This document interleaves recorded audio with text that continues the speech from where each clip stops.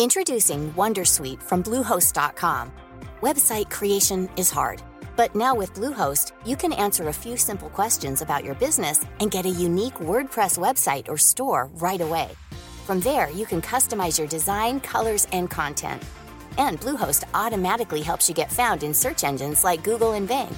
From step-by-step guidance to suggested plugins, Bluehost makes WordPress wonderful for everyone. Go to bluehost.com/wondersuite.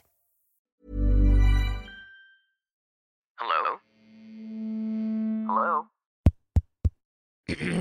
Podcast Network Asia. Hello and welcome to another Listen Back episode. Listen Back episodes are past episodes of the 80% that you might have missed, so we're bringing them back, especially for the benefit of our new listeners. For today, you'll hear episode 71, where I shared my credit card story. Specifically, the mindset and habits that I needed to learn to successfully pay off 200,000 pesos in debt. This episode is an audio recording of a live stream I did on the Kumu app a few years ago, and I hope you enjoy learning and listening. So, let's go! Hi, my name is Fitz Villafuerte. I'm a registered financial planner and the host of this podcast, where we talk about the mindset, habits, and strategies you need to achieve financial success. Thank you for tuning in, and now on to the show.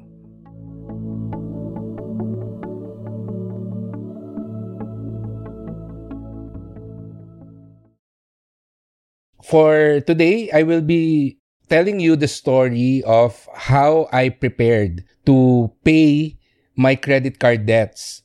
Dati kasi, nung ako'y nagtatrabaho pa sa corporate world, medyo na-excite ako dahil ang daming credit cards, ang daming pre-approved credit cards na dumadating sa bahay. And during that time, kaka-graduate ko pa lang, I was able to find a good job, a good paying job. And true enough, after mga 2-3 months, these pre-approved credit cards started to come in sa bahay. Ako na hindi pa marunong mag-manage ng pera nun, syempre ang naisip ko, wow, free money. Yun yung dating sa akin ng credit card ko. So ginastos ko talaga siya.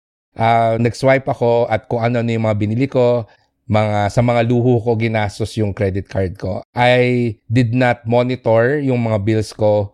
Umabot na ako ng around the most is 200,000 pesos. And yung 200,000 na yon, hindi yon galing sa isang credit card. Mababa lang talaga yung credit limit ko noon, pero since ang daming ang dumating sa akin na mga pre-approved credit card, tas I remember may dalawa kong credit card na in-applyan pa sa mall. Alam niyo yon, yung nangaharang sa mall. Tapos pag-a-applyin ka para may libre kang payong, may libre kang popcorn, ayan, in-applyan ko din yung mga yon. Kaya umabot ako ng 5 credit card during that time. And yung total na utang ko was around 200,000 pesos. And it came to a point na tumatawag na yung mga collection agency sa akin. They were already making rude calls and they were also sending mga fake summon letters sa bahay.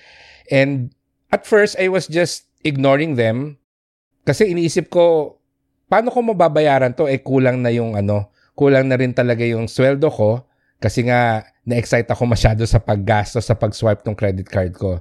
And para sa akin, okay lang naman. Ako lang naman yung hinaharas. So, I can just choose to ignore them. However, it came to a point na tumatawag sila sa bahay and ang nakasagot nung call is my mom. And nung umuwi ako galing opisina, naabutan ko yung mom ko na umiiyak, malungkot siya kasi may nakausap siyang collector and then sinabihan siya, bakit daw siya nagpalaki ng anak na irresponsable? Bakit daw siya nagpalaki ng anak na magnanakaw? Parang ganun pa yung sinabi.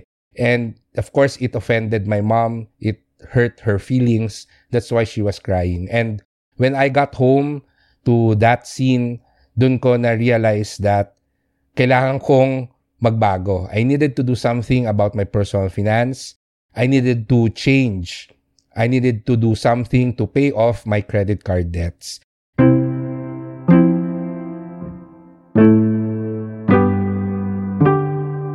And from that moment, it took me around 3 years to finally be able to pay off yung 200,000 na yon.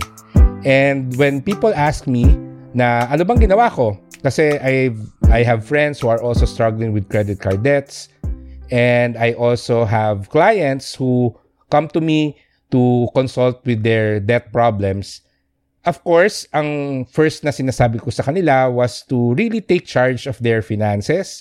Ibig sabihin, you have to monitor your expenses, you have to minimize your expenses, you have to allot some amount of your income towards paying off your debts, you have to create a budget. And then, ang strategy na ginamit ko noon was yung debt snowball method. So, you can probably Google yung debt snowball method to see how it works. I would say that this is the 20% part of your financial success kasi this is the technical part. Ito talaga yung kailangan mong gawin. However, itong mga steps na to, like tracking your expenses, minimizing your spending, and then allocating an amount to pay off your debts, this is easier said than done. And it requires a certain kind of mindset to succeed in the end. This is also the reason why I entitled my podcast The 80%, because yung financial success natin, which includes successfully paying off our debts, kailangan niya talaga ng proper mindset, proper mental and emotional preparation to be able to pay off yung mga utang natin. So that is the 80%, and that is exactly what we will be focusing on during this afternoon. So I've prepared 7 tips for you, and this is basically what I did, how I mentally prepared, how I battled my seemingly insurmountable debt. So paano ko ba nabayaran yung 200,000 na utang ko sa credit card? So hindi lang siya basta-basta pagbabudget at pagbabayad every month. It required a change in lifestyle, a change in attitude, a change in my mindset. And itong mga isi-share ko sa inyo, I hope this will also help you if you are also struggling with debt. Okay, so the first tip that I will give you is you have to accept that you have a debt problem. Awareness and acceptance is always the first step towards change. Have the courage to admit to yourself that you are in a serious financial situation, that you are in serious financial trouble. Moreover, recognize the fact that this is not a permanent problem and you have the power to overcome it, just like many others have already done before you. Marami akong na-meet na mga tao na sobrang laki din ng utang nila sa credit card, and it is not just me. Kasama ko sila na lahat kami na-solve namin yung credit card debt problems namin. And ikaw rin, kaya mo rin yun. But the first step is you have to accept that you have a problem. Meron akong actually colleague, kasama ko sa trabaho, siya grabe. Meron siyang business, tapos ginamit niya yung credit cards niya para pondohan yung business niya. However, nagkaroon ng problem sa business, nalugi, and he ended up with more than 1 million pesos of credit card debts. Grabe. Feeling niya noon, wala na siyang ibang solution, wala na siyang magagawa. He was actually ready to give up. Fortunately, he came to his senses, or talagang pinag-isipan niya kung ano yung kailangan niyang gawin. He accepted that this is a problem that he needed to face. And I think it took him around 5 years to be able to pay off that 1 million peso debt of his, no? So, you cannot solve something if you deny yourself that the problem exists. So, it's important for you to accept na talagang kailangan ko nang harapin itong problema na ito. Sabi nga nila, di ba, you have to get out of the stage of denial.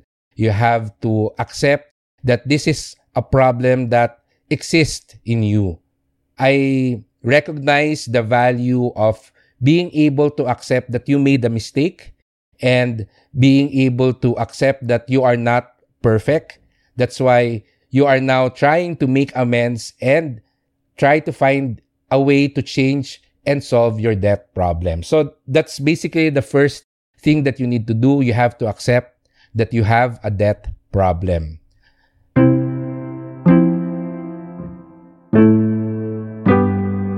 The second thing that I did to solve my debt problem is I told myself that there will be no more running. So the second tip is to tell yourself na hindi ka na tatakbo. You don't have to run anymore. Being in debt is like standing in front of a rabid dog. Parang nakatayo ka sa harap ng isang aso na mukhang mangangagat. And ano ba usually ang ginagawa natin kapag ganon? Ang gagawin nyo ba ay tatakbo kayo? That's actually a bad thing to do. You should not turn your back and run away because anong gagawin ng aso? Hahabulin kayo lalo nun, di ba? So instead, what do? You need to stay calm, assess the environment, and find the best way to neutralize the situation and bring yourself to safety, di ba? Kalmado ka lang, no sudden movements, you assess the environment. Ano bang pwede kong gawin? Pwede kang maglakad siguro ng patalikod, unti-unti, and then try to bring yourself to safety. So, when faced with seemingly insurmountable debt, it's also best to stay calm, assess your options, and find the best strategy to pay it off as soon as possible. Back in episode 54, meron akong in-invite na guest doon, si Sir Efren Cruz, and we talked about how to get out of debt. Someone sent me a message asking for help on how she can pay off yung mga personal loans naman niya. Yun naman yung naging problem niya. And isa sa mga unang tip na binigay ni Sir Efren, who is also a registered financial planner, sinabi niya nun, the first thing that you need to do is to talk to your creditors. So that is related to what I'm saying to you now. So tell yourself that there will be no more running. Ang tendency kasi natin kapag tinatawagan na tayo ng mga collecting agencies, binabagsak natin yung phone, ini-ignore natin yung mga tawag, mini-miss call natin or dinedeny natin yung mga tawag sa cellphone, yung mga sulat sa bahay, hindi natin binubuksan, tinatapon na lang kagad natin. So that is, in a way, running from your problem. But you have to face it. You have to talk to your collecting agencies, you have to talk to your creditors and ask kung ano ba yung pwede nating gawin to solve yung debt problem mo. So you have to face your creditors and try to ask for condonation. And isa ito sa mga ginawa ko, to be honest. Yung isang credit card company, sinabi ko sa kanila na talagang wala akong pambayad, I would like to ask for condonation. And yung credit card company na yon, I remember around 60,000 yung utang ko sa kanila. Yun yung credit card na may pinakamataas sa credit limit sa akin. And okay naman, binaba nila to around 30,000. So that's around 50% discount already. Diba? Tapos ang sinabi nila, we will cut your credit card. Tapos yung 30,000, babayaran mo siya in a span of 1 year. So ganun yung naging arrangement. The tip really is to not run away, to stop running away, and face the problem head-on. Kausapin niyo yung mga creditors nyo, work with them. Kasi mga nagtatrabaho rin lang yung mga yan. And a lot of them, they are really willing to help you find an arrangement na pareho kayong magbe-benefit. So win-win situation. So you have to find a way to compromise yung iyong debt situation and see if there's a way for you to be able to pay off your debts without really sacrificing a lot of your personal finance. And the only way to be able to do that is to take the calls, to answer the calls, to reach out to your creditors and propose a solution to them. So stop running away from your debt because your debt will not go away. Mga matyatsagayang mga yan. I remember some people, sabi nila, 5 years na tinatawagan pa rin daw sila ng credit card company. Of course, every now and then titigil sila sa pagtawag. Pero once na mag-apply ka ng bagong credit card, once na mag-apply ka ng loan, natitrigger siya ulit, tapos biglang may tatawag na naman sa'yo. Tapos matagal na naman yon. Usually, these collecting agencies, they will call you incessantly for around 6, 7, 8 months. Pag naging successful ka sa pag-ignore sa kanila, titigil sila. Pero yun nga, just one credit card application or just one loan application na titrigger sila, and then they will again call you. If you want that to really stop, then you have to face them and stop running away. And believe me when I say na there will always be a solution to your debt problem, and it includes working with your creditors. Okay? So that's my tip number 2.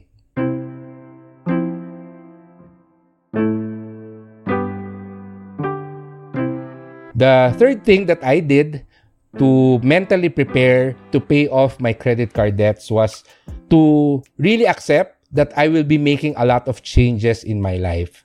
So number 3 is to look forward to making these changes sa lifestyle mo.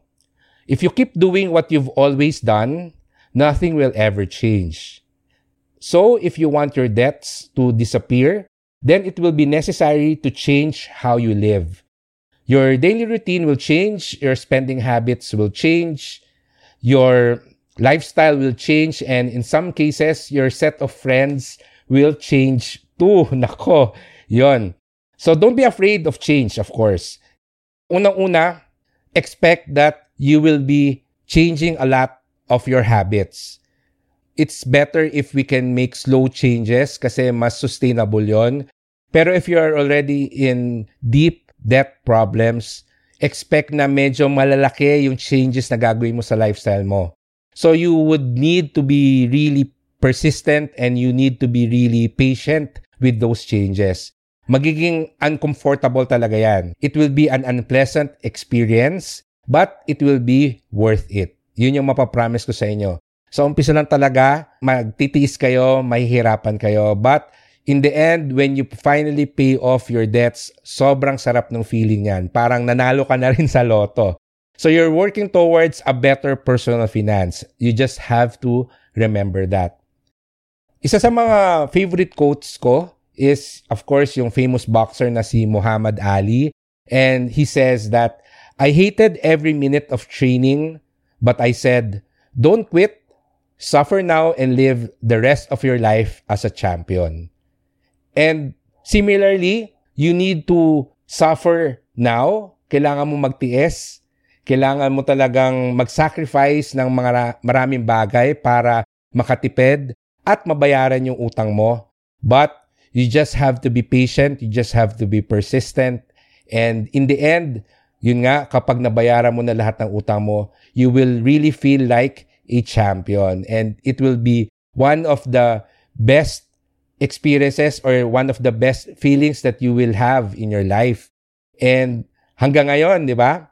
Kinikwento ko pa rin yung experience ko nung nagkaroon ako ng 200,000 plus pesos na utang. And until now, it's something that I am proud to tell people kung paano ko siya na-overcome. So it will be the same for you. It is one of your success stories that you will tell other people, that you will share with other people to help them with their own debt problems.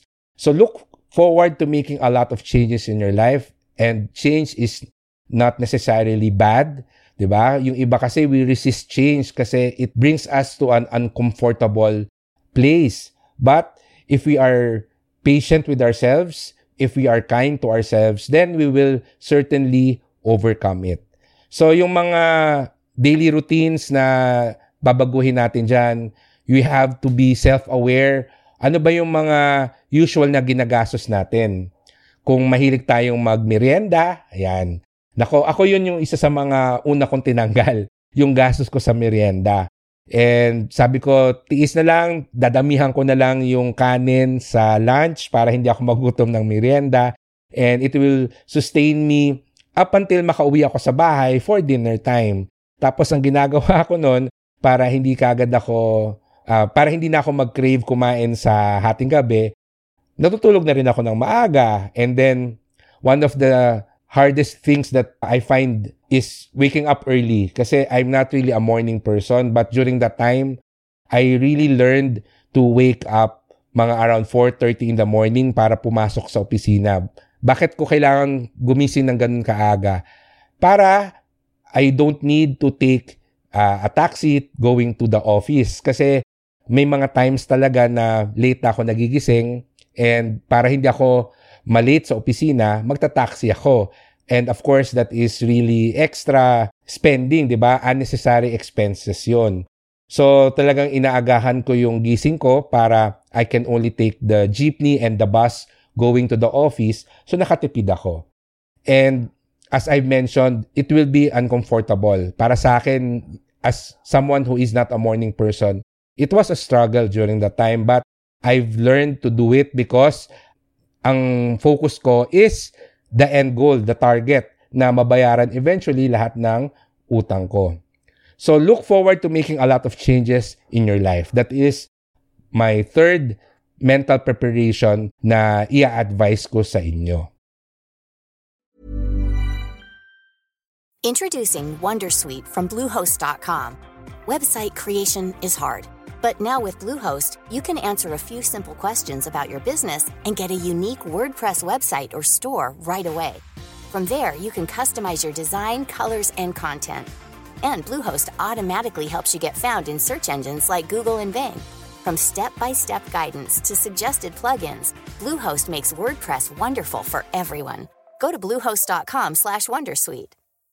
Hey, Dave. Yeah, Randy? Since we founded Bombas, we've always said our socks, underwear, and T-shirts are super soft. Any new ideas? Maybe sublimely soft. Or disgustingly cozy. Wait, what? I got it. Bombas. Absurdly comfortable essentials for yourself And for those facing homelessness. because one purchased equals one donated. Wow, did we just write an ad? Yes. Bombas. Big comfort for everyone. Go to bombas.com/ACAST and use code ACAST for 20% off your first purchase. Itong mga lessons na to, it comes from my own experience when I used to have around 200,000 pesos worth of credit card debts. And when you need to pay that much amount, hindi lang enough na tipong sasabihin mo sa sarili mo na, sige, magtitipid na ako, magbabudget na ako, babayaran ko yung credit card debts ko. Technically speaking, yun lang naman talaga yung kailangan mong gawin. Kailangan mo lang talagang bawasan yung gastos mo, kailangan mong ayusin yung budget mo, and then allot a certain amount of your income towards paying off your debts. But as I mentioned earlier, that is easier said than done.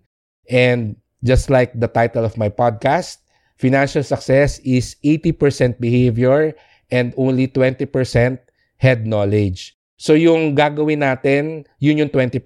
Alam na natin kung ano yung dapat natin gawin. Pero bakit ba mahirap siya gawin? Because we need to learn yung 80%, which is the proper mindset, the proper attitude. We have to nurture the good habits that will help us to become financially successful.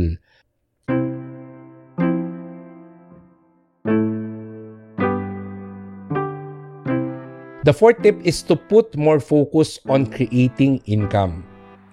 So there are two ways to come up with the money to pay off your debts, to lessen your expenses and earn more income.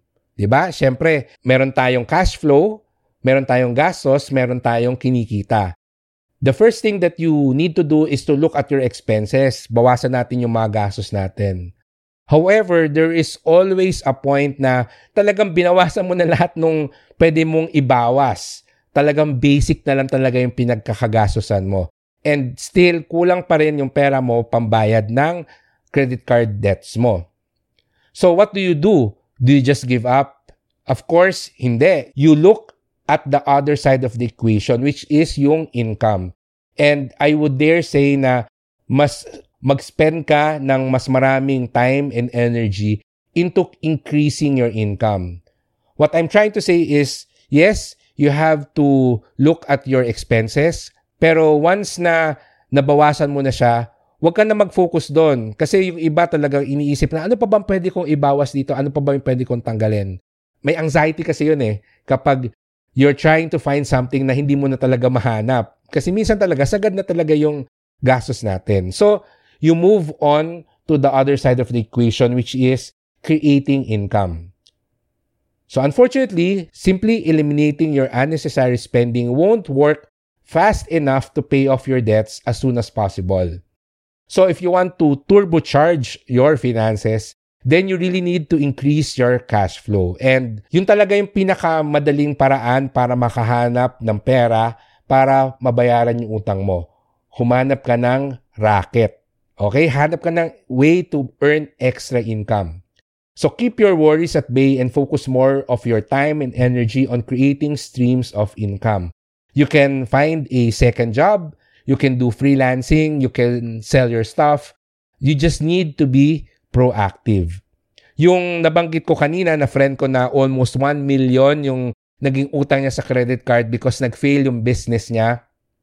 Ang ginawa niya talaga is, number 1, binenta niya yung sasakyan niya. Number 2, naghanap siya ng mga gadgets at saka mga bagay sa bahay nila na pwedeng ibenta. Siyempre, yun yung initial. Kasi kailangan niya munang magbayad ng malaking amount para mapaliit yung utang niya to a level na manageable. Tapos, after nun, naghanap siya ng racket. And katulad ko, I did freelancing. So, this was the time na talagang nag-apprentice ako sa isang photographer para lang maka-racket, no?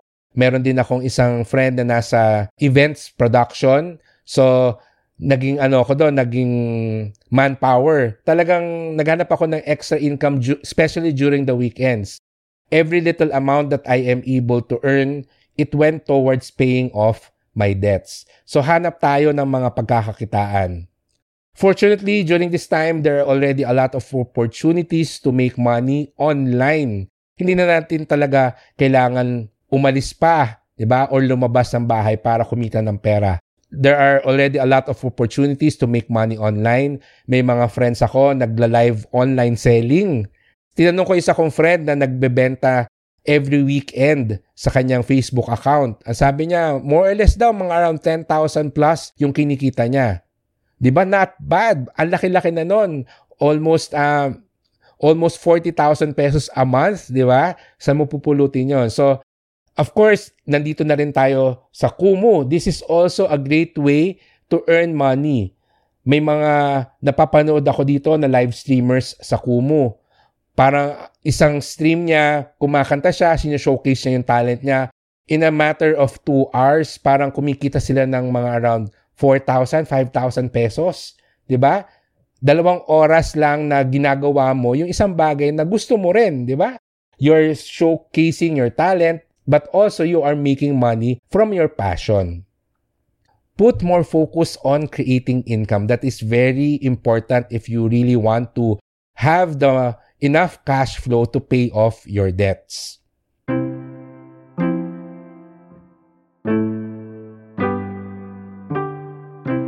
The 5th mental preparation that you need to do is to expect that it will be difficult. So this is related to what I've said earlier. If it's easy to get out of debt, then nobody will have this problem. So think about that. Hindi siya madali. So don't fool yourself that it will be a walk in the park because it will be a traverse in the jungle. Just because na sinabi mo na, sige, aayusin ko na yung finances ko, ima-manage ko na yung budget ko, at babayaran ko na yung utang ko, hindi ibig sabihin no na you just have to do it every month and eventually mababayaran mo siya. There will still be a lot of challenges and obstacles along the way. Mahihirapan ka pa rin kasi that is really the nature of your situation. That is the nature of paying off credit card debts. Yun din yung naging experience ko dati. And yun din yung naging experience ng lahat ng kilala ko na naging problema yung utang. Again, I'm not scaring you. I'm just being realistic. And yung mga kakilala ko, kasama ko, eventually, we became successful. We were just patient and persistent and committed enough to our goal. Eliminating your debts will be a big challenge, but in the end, it will be one of the greatest achievements that your friends and loved ones will always remember about you. Totoo yan. Yung mga kaibigan ko, kapag nagkakaroon sila ng konti pa lang na, medyo maliit pa lang na problem sa credit card debt sila, ako na kagad yung tiyatawagan nila. Bakit? Kasi alam nila na I went through the same problem. And the more that I tell my story to my friends, the more that they respect me for what I've done. And I wish that it will be the same for you. This will be an accomplishment that you will forever be proud of. So you need to be patient and persistent. Lagi kong sinasabi kanina pa, no? Pag sinabi natin patient, we have to be kind to ourselves. Hindi yan perfect agad. Lalo na yung pagbabudget, lalo na yung pag-eliminate or minimize yung expenses natin. There will be days na mapapagastos ka pa rin. There will be days na hindi mo pa rin makokontrol yung sarili mo, mag-i-impulse buy ka pa rin. Okay lang yon. You have to be kind to yourself and be patient na this is something that you need to learn every week. You need to do every so often until you are able to learn it as a skill, yung money management. And then you have to be persistent. Ibig sabihin, just because you failed once, mag-give up ka na. Hindi. Again, every time you fail, always have the courage to stand up. So you have to be persistent. Just keep going, just keep swimming, and eventually, you will be able to pay off all your debts. Yung story ko nga, yung 200,000, di ba? It took me around 3 years. Imaginein mo yon, 3 years. Yung iba kasi, when they decide that they will finally handle or manage their finances, feeling nila within a year, mababayaran na nila lahat ng utang nila. It's not really the most common story that you'll hear. A lot of the success stories of people who were able to pay off their debts, it took them more than a year, 2, 3 years, some as long as 5 years. Ang importante, they were successful at it. They were just patient and persistent. So expect that this will be something that will challenge you. It will be difficult, but you don't have to be afraid because a lot of people that I've met have come out successful in the end.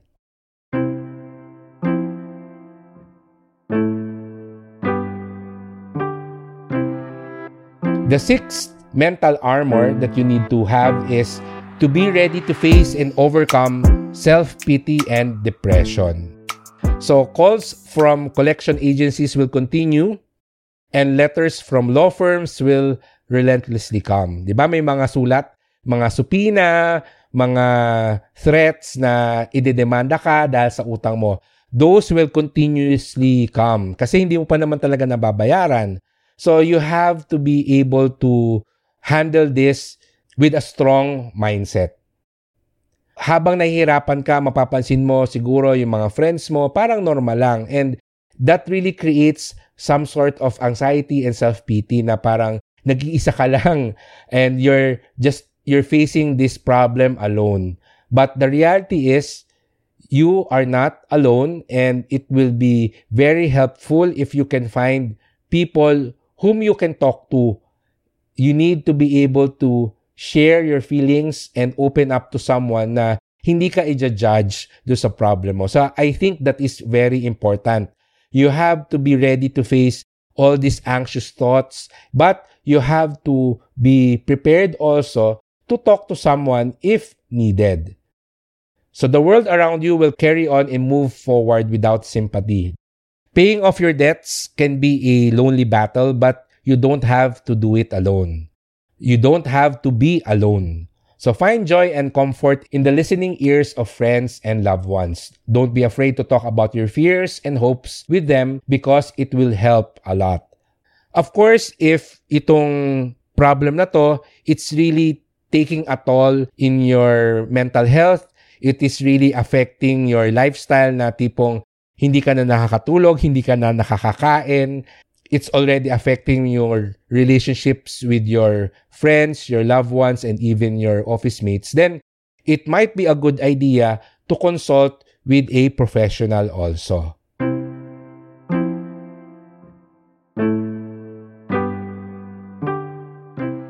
The last mental preparation that I would like to share with you is to always remember that your debts do not define who you are. So I got myself deep in credit card debt because I was reckless and impulsive with my spending. I swiped my credit card buying a lot of things that I didn't need to impress people I didn't even like. Meron akong office mate bumili ng bagong cellphone. Sabi ko, ako rin, bibili rin ako ng bagong cellphone. Dapat ako rin. Ganun ako noon. Kaya talagang nabaon ako sa utang. I realized that I can be a different person. I can be a better person than who I was at that time. So that was a very important realization that I had. At that point, I stopped listening to the names that collecting agents called me.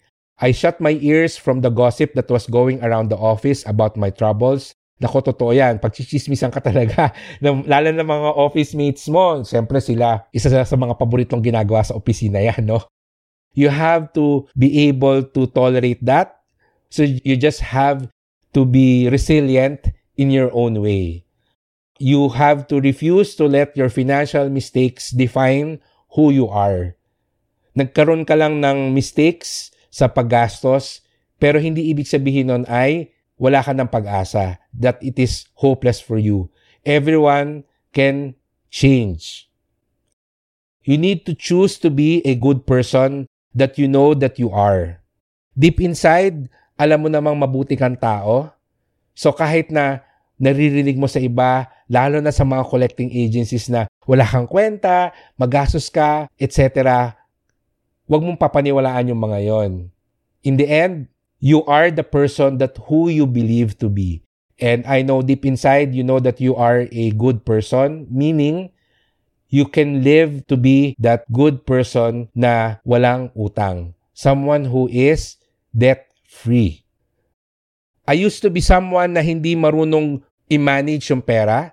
I used to be someone who doesn't know how to properly use my credit cards. Pero because I wanted to learn, I asked my friends, I self-studied, I tried my best to become someone who is financially responsible. The same way na dati, siguro hindi ka marunong mag-manage ng pera, hindi ka marunong mag-budget, pero once you give the time and effort to learn, eventually you will become someone who is financially disciplined and someone who is financially educated and someone who is able to manage their personal finance very well. Those are the 7 things that allowed me to pay off my credit card debts. The first is I needed to accept that I had a debt problem. Number 2, tell yourself that there will be no more running. Number 3, look forward to making a lot of changes in your life. Number 4, put more focus on creating income. Number 5, expect that it will be difficult. Number 6, be ready to face and overcome self-pity and depression. And number 7, always remember that your debts do not define who you are.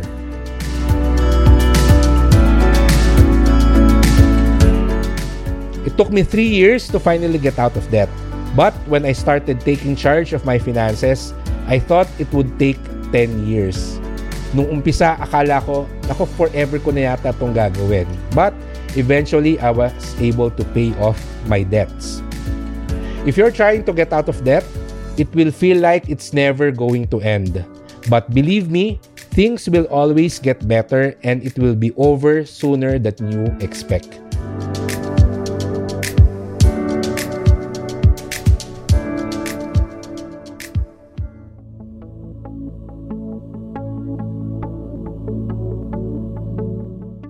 And that's the end of our episode. Thank you for listening.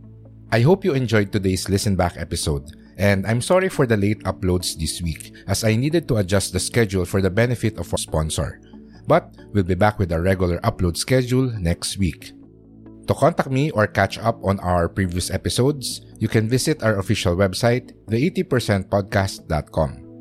Lastly, be sure to subscribe to our podcast, leave us a review, and share it to your friends.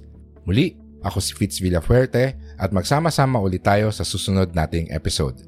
Goodbye, take care, and stay safe.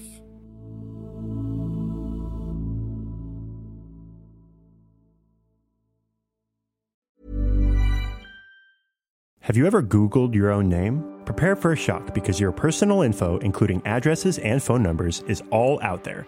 It's all harvested by data brokers and sold legally. Aura is a personal digital security service that scans the internet for your sensitive information and provides a full suite of privacy-enhancing tools. For a limited time, Aura is offering listeners a 14-day free trial at aura.com/safety. That's AURA.com/safety to learn more and activate the 14-day trial period.